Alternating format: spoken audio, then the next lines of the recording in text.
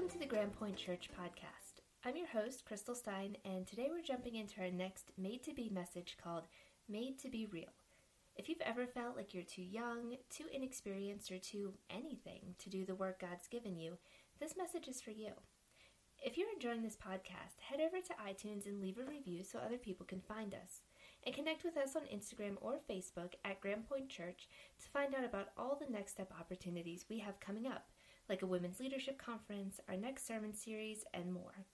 If you'd like to follow along with today's message from Pastor Lawrence Metzler, our feature verse is 1 Timothy 4:12. Here we go.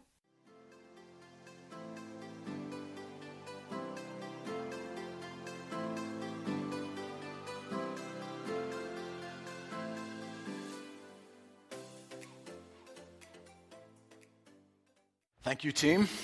At our 8:15 service this morning, this is kind of cool how this works. You know, our teams don't get together and decide what songs we're singing at 8:15 or 9:45, but at the 8:15 service, we sang a hymn called In Times Like These. Have you heard about that? Ever heard that? In times like these, we need a Savior. In times like these, we need the Bible. In times like these, we need an anchor. Man, I don't know what's coming at us, you know. Both services got this anchor theme going, but it's interesting that hymn was written at the very height of World War II. And it was written by this very common housewife who was just going about her regular duties in the house and somehow heard the news, you know, that was going on about World War II. And she dropped everything that she was doing and sat down and wrote the hymn and the tune to that song. And it's just kind of a beautiful thing. But here's what happens. In times like these, even now, you turn on the news, right? In times like these, we need an anchor, don't we? Some of you have World War III going on in your own lives right now with relationships or whatever it might be. There's turmoil. There's things that are beyond our control and our ability. In times like these, we need that anchor. And I love what happens in that hymn. It's the first two verses that say we need it, but then the third verse says, I have it. I want you to know today that you have it. You have it. You might recognize that you have a need, but you already have a Savior. You have an anchor. You have the provision for your needs. And that's what we celebrate today in that anchor. Amen. Wow, welcome here this morning. Listen, before we jump into our text, there's something I got to tell you, something that happened this morning. I just have to tell you about it, and I want you to get a little rowdy about this, really. But it was in 2017, our leadership here came together with what we believe God led us to do with a 12-24 vision based upon John 12:24. And the first part of that was to develop a partnership with a global community that we could just pour into and really bless and just see God work in it. So Pastor Chad and Tony and myself, we went to India and we met with a group of pastors there in central India, and we began to talk to them about the vision that we have and ask them about what their vision is for their churches in that community. And we really connected. Our hearts connected at that time, and we came back and said, you know what, we want to be a partner with this church in India. So over the last 2 years, we have been fully financially supporting 7 pastors in India. I believe we have their pictures there. 1, 2, 3, 4, 5, 6, 7. Yeah, something like so. Not really good at math, but we've been supporting 7 pastors there full-time, and we've also been a part of building a community center that they're using for school, they're using for some training programs, and also using for worship. It's been neat. Last year, Pastor Glenn and Chad went to do some leadership training there, and it's been a great partnership. But what I want to tell you about this morning, at their services this morning, now they're 9.5 hours ahead of us, so it's already like 6:30 or something there in India. But this morning at their services, right in this pond, right behind where we are there. Where'd that pond go? We're back there. There it is. Right there in that water, they baptized 40 brand new believers in Jesus Christ. You know what? 40. It's amazing. I'd love to say that we were a part of that, but you know what? It's not about us, but it's about what God is doing through them. So someday when we get to heaven, we're going to meet those 40 new believers, and we're going to talk about that day that we heard about that, and we got a little bit rowdy here at Grand Point Church. Come on, let's celebrate that today. Amen. Wow. Thank you. On behalf of all the churches there in India and these pastors, I just thank you for your faithful support. God's just doing some amazing things through them. Let me tell you what happened here at Grand Point this week. This is kind of our version of March Madness. But we had on Tuesday of this week, we hosted the Chamber of Commerce right here in our building, both the chambers at Shippensburg and Chambersburg, and it was a beautiful time coming together. I think it was the first time they hosted that in a church. And we set up all of our ministries and just put out everything that we do here, including our 1224 vision. We had about 120 business leaders come in here, and it was just a wonderful time to network with them as we were able to share what we do here as our service to the community as well. And then on Thursday of this week, we hosted the Grand Point Leadership Network. And Chad, I believe we had maybe like almost 80 people come in, 80 business leaders come in for that as well. And we love that kind of networking and that connections with our community. It's just been a beautiful thing happening for us. Yesterday, we hosted a premarital counseling seminar here. We had 17 couples come here, and they gave us the permission to kind of speak into their lives as they're preparing for marriage. We have about 20 marriages going out of our church this year, which is a little bit more than usual, but what a great opportunity to mix with them. Next Saturday, I'm excited about this. We have a whole group of men and women going from Grand Point to a church in Blue Mountain Church of God in Smithsburg, Maryland, and they're going to paint the entire interior of their sanctuary. Is that not cool? They're going to give that sanctuary a facelift, and at the same time they're doing that, Pastor Chad and I are going to be meeting with the church over in Edders, Pennsylvania, with their leadership team, trying to tell the Grand Point story and help them through some leadership things. And I just share this with you to let you know what you're doing through Grand Point Church. Your contributions and your service to this church is having an impact throughout our community. And I just want you to know that it's not just what happens here, but happens outside. And that's exactly the 1224 vision at work. It's exactly what we envision, serving our community and the world beyond us here. So thank you on behalf of all of us here at Grand Point for what you do. Hey, we're going to jump into our message series now called Made to Be, and I appreciate Cressa and Rodney taking the message over the last 2 weeks. I had a little bit of a busy schedule, so that gave me a little bit of time to work on a few other things, but it's good to be back with you. This Made to Be series is designed to specifically help unpack our creative design. What exactly was it that God had in mind when He created man and woman all the way back there in the book of Genesis? We learned at the very first week that God, in His beautiful creative design, created mankind to be made in His image and in the likeness of Him. Male and female, He created them. And so we kind of work out of God the Father, God the Son, and God the Holy Spirit. We work out of that model and that mode to kind of work our way into this world, and that gives you and I a tremendous value and tremendous purpose as we live out the image of God. We get to mirror and reflect the image of God to the world around us. The second week we talked about we were made for relationship, and you were made to be in a relationship with Jesus Christ, and even if you don't pursue that, He pursues you because He wants you so much to be in that relationship with Him. God loves you so much that He will pursue you and try to bring you into that place. Last week we talked about made to be an example, and we looked at that Timothy passage where we can look at the younger generation and kind of learn from them, but also be an example to them, because you have somebody that's watching you, and they're looking at your life. They know you're a Christian. They know you go to Grand Point Church, right? They're watching your life, and you have that privilege to be an example to them. Well, today we're going to kind of pick up on this made to be, and I just don't know how to finish the sentence other than you and I were made to be men and women of character. We were made to be real. The reality is some of us go through life wearing these masks because we don't really like who we are. Or we want everybody else to think that we're something different than we are. So we put on these masks and we do this imposter thing, right? Where we pretend to be something that we're not. And let me just tell you, every time that we do that, we limit ourselves to what God wants to do through us. Because God is looking for men and women who are just real. Real people who are raw and authentic and have the character that is just fit to serve him.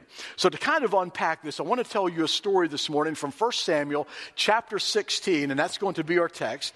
1 Samuel chapter 16, and we're going to be looking at this passage, at this story, because it puts all of this in perspective for us.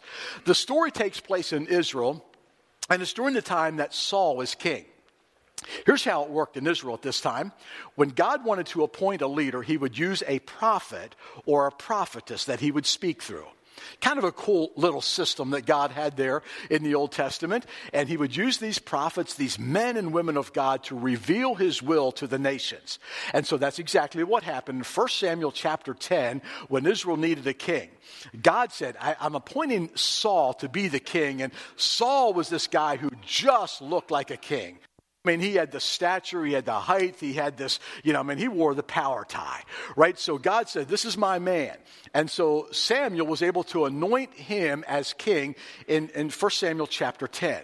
But here's what happened. And this is what happens to a lot of people, maybe in high positions or in leadership positions in politics. They begin to kind of just drift away and do their own thing, right? They've got their own agendas. And this is exactly what happened to Saul. As it says in 1 Samuel chapter 17, he began to depart from the word of God, and he kind of just did his own thing. Now, every time that happens, man, things begin to unravel, whether that's in politics or whether it's in your own life. The very moment you begin to drift away from the truth or the word of God, things begin to unravel. And Samuel knew that that's exactly what was going to happen, and so he was grieving.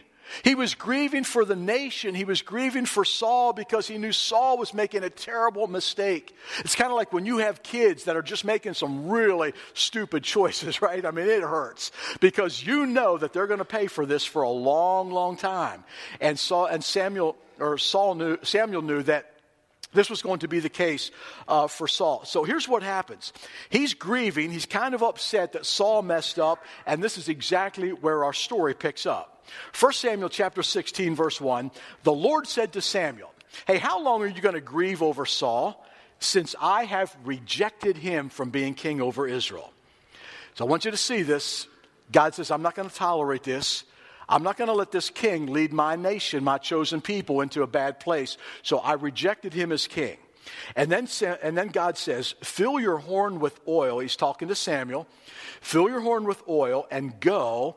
I will send you to Jesse the Bethlehemite, for I have provided myself a king from among his sons. In other words, God's saying, listen, I've got another guy that I'm going to appoint as king. And it's one of Jesse's sons. Well, Samuel says, how can I do this? How can I go? Because if Saul hears about this, he's going to kill me. And so the Lord says, here's what you do. You take a heifer. Take a heifer and you go and you have a sacrifice. You have this worship service, right? And you're going to worship the Lord and you're going to invite Jesse and all of his boys to the worship service as well as other people and just tell them to come. And then you shall anoint for me whom I declare to you. So Samuel did what the Lord commanded to Bethlehem and came to Bethlehem. So I want you to see where we find Samuel right now. I mean, Samuel's a wreck. He is a wreck. His heart is broken. He's grieving. He's grieving over, and he's in this, like he's like laying in a fetal position on the floor. He's crying. Like he's just laying down here, and he's almost crippled by fear. And this is really unusual. This is unusual because we're talking about a guy who's been a pillar. This guy's been a man of faith. This guy was a rock. Like, you don't mess with Samuel. In fact, in 1 Samuel chapter 15, one chapter before this, Samuel goes out and he kills this foreign king. Like, he's a pastor with a sword.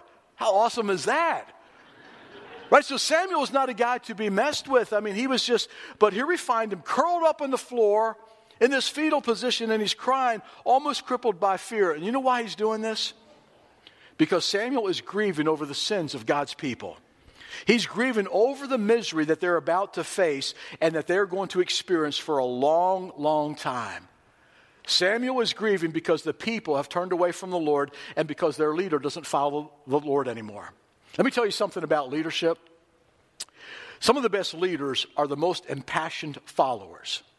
And this is true when it comes to the Lord. This is how it works with the Lord. You have to be a follower before you can be a leader for Him. So you find someone who's relentless and humble and obedient follower of Christ, and that person will be the best leader for Christ.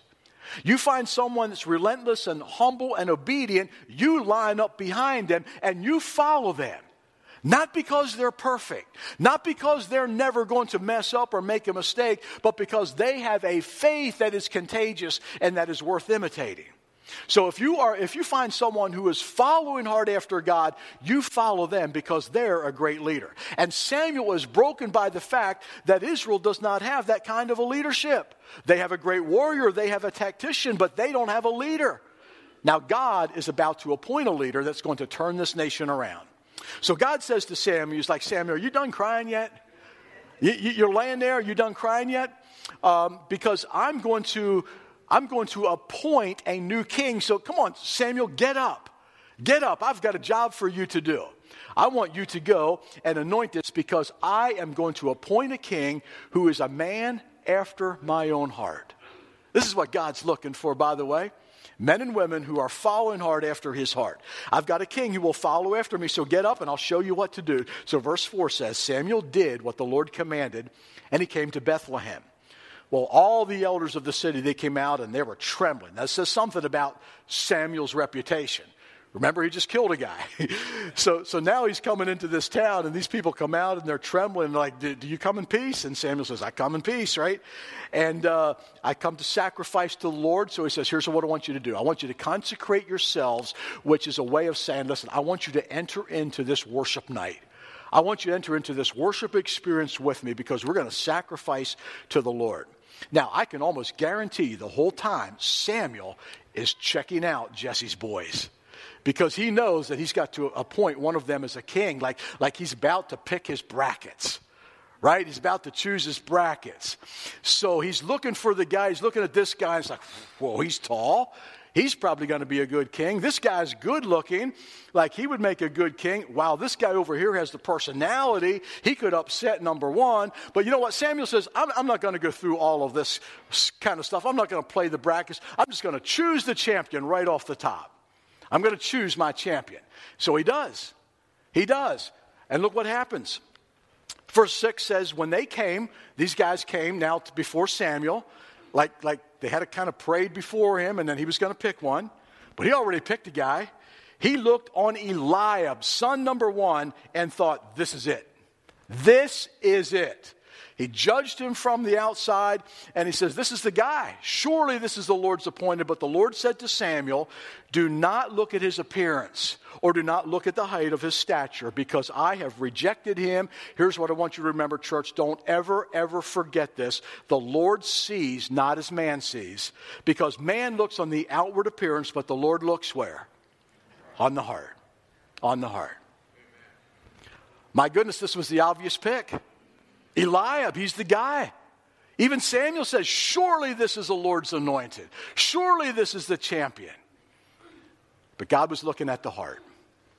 You know, when you fly, you go to the airport and you go through this long security line, right? You're checking in and you wait in line, and then you get to that place. You take off your shoes, you know, your belt, unless you got that TSA kind of privilege, right? You take off your belt, you put your laptop in a separate container, and everything goes through the scanner, and then you do too, right? The guy motions you, and you come in, you put your hands up like this, and your whole body is scanned. You know what they're looking for? They're looking for something that's kind of on the inside. The inside, not what can be seen on the outside, but what's under your clothing or maybe what's even implanted inside of you. It's kind of think it'd be neat to have something like that at the sanctuary doors. So we'd be back there, and the ushers would be like this, and you come in, you go like this. This thing scans you, and it scans your heart. And then we have a whole bunch of screens in the prayer room back there, and we have all these people sitting there watching these screens, and they're looking at your heart. And then they text me, they're like, Lawrence, you got to change your message. We've got some heart issues here. We've got this going on. And so I run back and get another message, right? But see, I don't, the Lord already knows that, right? The Lord already knows what's in your heart when you come in this place. The Lord knows what's in your heart all the time. He's the one that scans your heart. I don't need to know that. I'd rather look at your exterior. And you look awesome this morning. You guys look amazing. Thank you, brother. Thank you, yes. Especially you, Dom. But I can't see your heart. I can't see your heart. But God does. God does. And so this is exactly, what's going on here in this picture. Samuel's like, this is the guy right here. The Lord says, no, I see his heart. I've rejected him as king. Then verse 8 says, Jesse called Abinadab, son number 2, and made him pass before Samuel. And he said, neither has the Lord chosen this one. Number 2, eliminated. Verse 9, then Jesse made Shammah pass by, and Shammah came, and he had his pinstripe suit on, floral tie. He was dressed to the max. And the Lord says, neither have I chosen this one. You know why these guys weren't chosen? Because God saw their heart. Something was not right in their heart. They did not have the character to be his king. This is like trying to choose your NCAA championship by looking at their jerseys. Just had to say that. Right? You don't judge people from the outside. You don't judge the champion by what they're wearing. The champion is judged by really, in this particular case, what's in their heart. So Samuel's like, Jesse, is this all your boys? I mean, all of them passed by. Well, Jesse made 7 of his sons pass before Samuel. It's kind of a bummer being 4, 5, 6, and 7. You don't even get mentioned by name anymore, right? All of his sons, they passed by him, and Samuel said to Jesse, the Lord has not chosen any of these. All of them eliminated. I mean, we're not even down to the final 4. All 7 are eliminated, right? And then Samuel said to Jesse, are all your sons here? And Jesse says, well, there's one more, the youngest one, but he's out in the fields. Behold, he's keeping the sheep. And Samuel said to Jesse, send for him and get him. In fact, we're not even going to sit down until he's brought in. So they sent for this youngest son, which, by the way, was David. He's out in the fields. He wasn't even invited. He wasn't even considered. He was overlooked. Jesse was like, David, no, he's so unassuming. He's got this job working the sheep out there. He's certainly not going to be appointed, so he wasn't even invited to this festival. So he brought him in, and he was ruddy, and he had beautiful eyes, and he was handsome. The historian Josephus says he was about 10 years old, but most of the commentaries say no, he was probably more between 15 and 19 years old.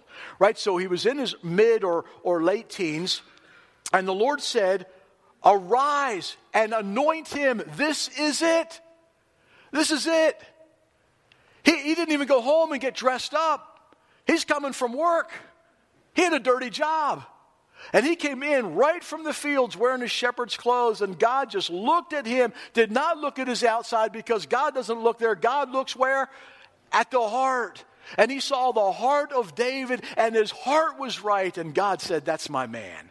That's my man right there. I don't care if he's has an unassuming appearance. It doesn't matter to me if he has an unassuming job. This is the guy. And then Samuel took the horn of oil and anointed him in the midst of his brothers. And watch this. Underline this in your Bible if you have it in print. And the Spirit of the Lord rushed upon David from that day forward. That's beautiful, because that sets up his career. I want you to get this I want you to get this picture real well. How many of you remember the Dream Team? I'm talking about the original Dream Team. You remember that? So it's back in 1992, right? The original Dream Team. This was the first year that the NFL players were allowed to go to the Olympics. So here's what happened. The American team was stacked. You remember these guys, right? I mean, we had Michael Jordan, Larry Bird, and Magic Johnson, and Karl Malone, David Robinson, Charles Barkley. They even brought up a collegiate player by the name of Christian Laettner. So needless to say, the United States team was ridiculous. I mean, we had Hall of Famer after Hall of Famer, stacked on this team, and they went to the Olympics, and they won the 1992 Olympics 8-0. I mean, they didn't even lose a game at all. And remember, their margin of victory, remember, now this is against the best teams in the world, but their average margin of victory was 43.8 points a game. Chuck Daly, their coach, never called a timeout in all 8 Olympic games. But then again, you don't have to if you're 44 points ahead of your opponent, right? Now, here's why I say this. See, here's the point. The Olympics is the highest level of competition in the world.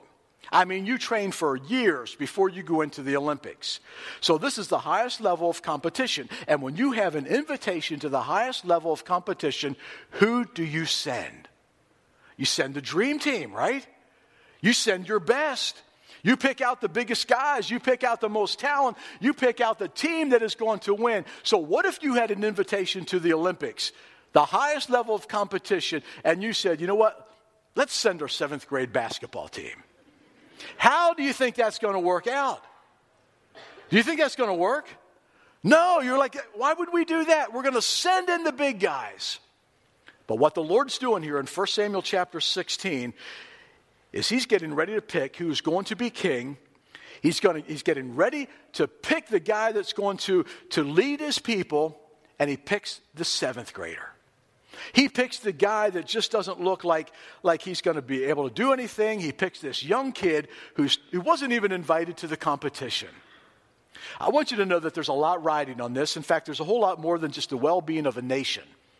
Israel is God's chosen people. Israel is God's chosen people, the people that the Messiah, the Savior of the world, Jesus, the one that he would come through. And so God promises Abraham a long time ago, and he says, Abraham, there's going to be a nation that's going to descend from you, and from this nation, from this people, all the nations, all the people of the world will be blessed, because the Messiah, the Savior, the Redeemer that I have set forth ever since Genesis chapter 3 is going to come through this people. You and I are sitting here today, right here in this room, and we can experience the salvation of Jesus Christ because God, in his glory and his greatness, chose a nation, chose a person, became a man himself, and came through this nation to bless all of us. This choice right here in 1 Samuel chapter 16 is a big, big deal. It doesn't just affect Israel in chapter 16. This choice has consequences for generation after generation or after generation. And here we are today, 3,000 years removed from 1 Samuel chapter 16, and this choice still affects us today. This is beautiful how all this works out. God is about to pick the king of his people. God is about to pick the king whom Jesus would come from. It's a big, big choice, but God doesn't pick the dream team. Instead, he picks the awkward 7th grader who's a shepherd, which, by the way, was a very, very embarrassing job in those days. But that's who he picks. David, the guy that was overlooked. The guy that didn't even get invited to the sacrifice. Nobody thought he was going to be a pick. Nobody thought he was a consideration. We don't even need to invite David. He's not a pick. Just leave him out there with the animals. But God says, my pick for the king is David. That's my pick. My pick to establish the line that Jesus would come from is David. Here's a consistent theme that goes all the way through the Bible, and that is this. God's choice tends not to be the world's choice. God's choice tends not to be the world's choice. God will often choose what looks to be weak or what looks to be foolish in the eyes of the world to prove his strength and his might and his wisdom. The world might see a failure, but God sees a future. The world might see smallness, but God sees strength. The world might see a loser, but God sees a leader. Because God looks where? At the heart. God looks at the heart. David has no business by the standards of the world for being a king, but God knows that he can do far more through a man or woman with character on the inside than he can with that man's or woman's capabilities on the outside. And we spend a lot of time developing our capabilities, don't we? We take classes. We try to improve ourselves. We work for promotions. We train for events. We refine our skills. We work to increase our performance. In fact, I've been spending the last 4 months just working on my thigh and calf muscles because I have a goal to ride my bike to the top of Timmins Mountains 2 times this summer. I'm working for this, right? I have a goal. And listen, there's nothing wrong with you developing your abilities. Nothing wrong with working your body. Nothing wrong with developing your intellect as long as you remember that God sees character, not your capabilities. Not your capabilities. Oh, but you work at it. We're called to develop our abilities. We're called to be all that we can be, with our bodies, with our minds, intellect, all of that. But never forget that it's the character that God sees when he looks at you. It's what's on the inside. God knows that he can do far more with a man or woman who has character on the inside than that man's or woman's capabilities on the outside. God looks at the heart. Now, here's what happens. If all we do is develop our capabilities on the outside, and if we become like the best people that we can be, we're shortcutting, we're limiting ourselves to what God can actually do for us. If you spend all of the time developing the outside and neglect the inside, you're limiting yourself because your greatest potential is what lies inside. Let me leave you with a few things here this morning that are great lessons from this story. See, I think, first of all, you need to know that God cares about character. So much so that it could be said that this book is just a character textbook. Everything that God gives us in this is to develop our character. It's filled with instructions on what it means to live righteously, that is, in a godly, upright manner, which defines our character. The Bible's filled with stories about men and women who got it right, but it also has stories about men and women who got it wrong. But all of that is included in here for our learning so that we can benefit from the examples of those who have gone before us. One of the greatest lessons that Jesus taught in this book, by the way, that he taught all of his followers, is that a man or woman's character is always a matter of what is in his or her heart. And what's living in your heart is actually your responsibility. You have that choice as to what you allow to come into your heart and influence you and produce your character. And that's exactly why God tells us in his word that we're to guard our hearts above all else and to protect them with the greatest care. Here's what I want you to leave with today. Number one is this: your character is the key to your best accomplishments. Your character is the key to your best accomplishments. Man, as I look across this audience, I see extremely, extremely capable people. Man, you guys are just able to do some things, amazing things, great accomplishments, with your skills physically, with your minds. And I mean, some of there's just so much possibility here. But your greatest accomplishment is what will happen in your life when your character is in line with who God is. When your character is right, when you've got it right on the inside, that's when God does far more than what you could ever even ask or imagine.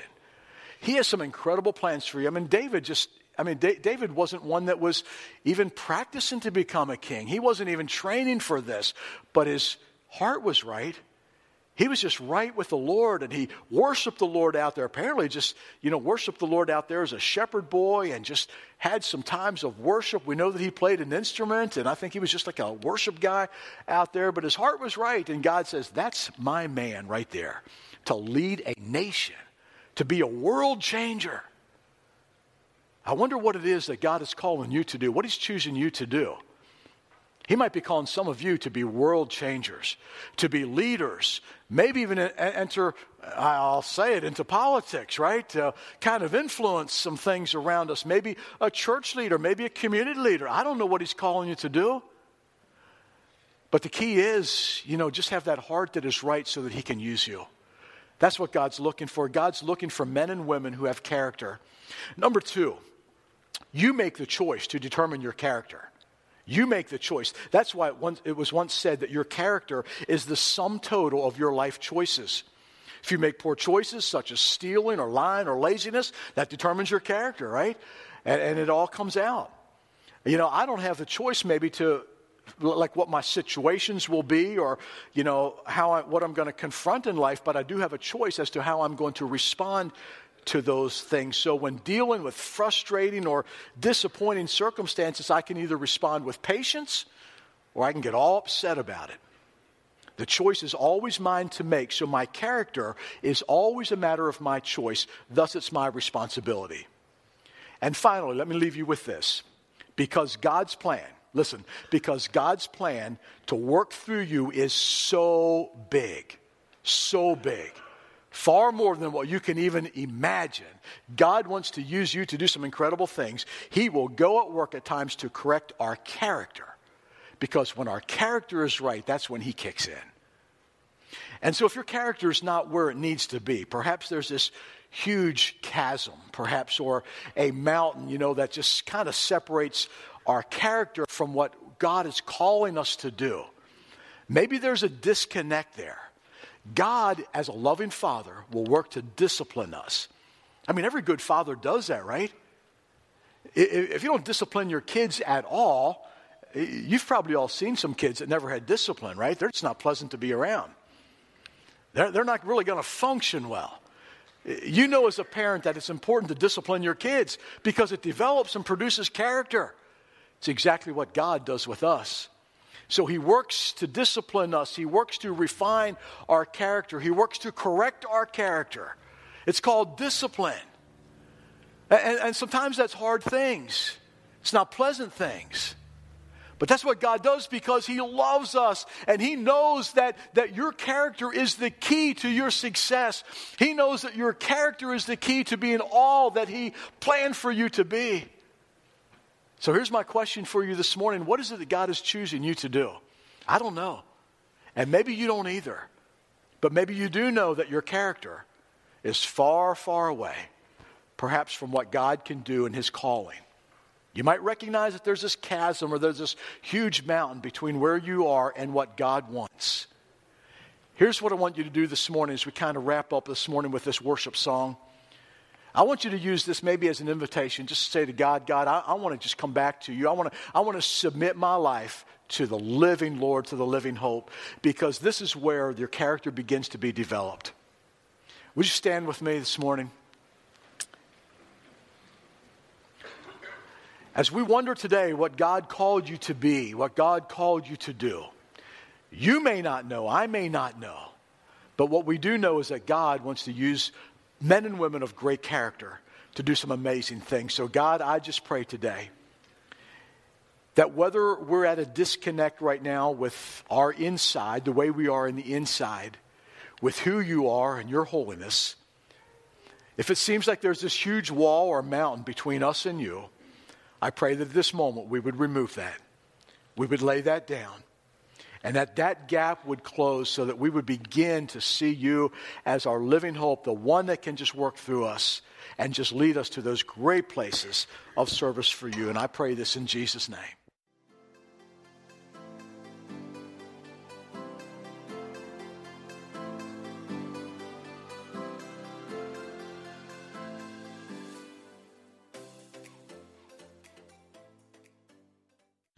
First Timothy 4:12 is a great reminder that we don't have to wait to make a difference in our world for God.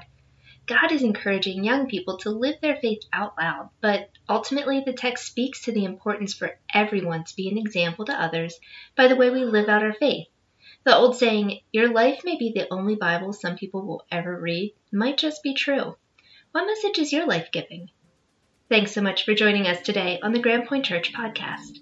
Your next step starts here. To learn more about us, visit grandpoint.church, and if you're enjoying this podcast, we would love for you to share it with a friend so they can be encouraged too.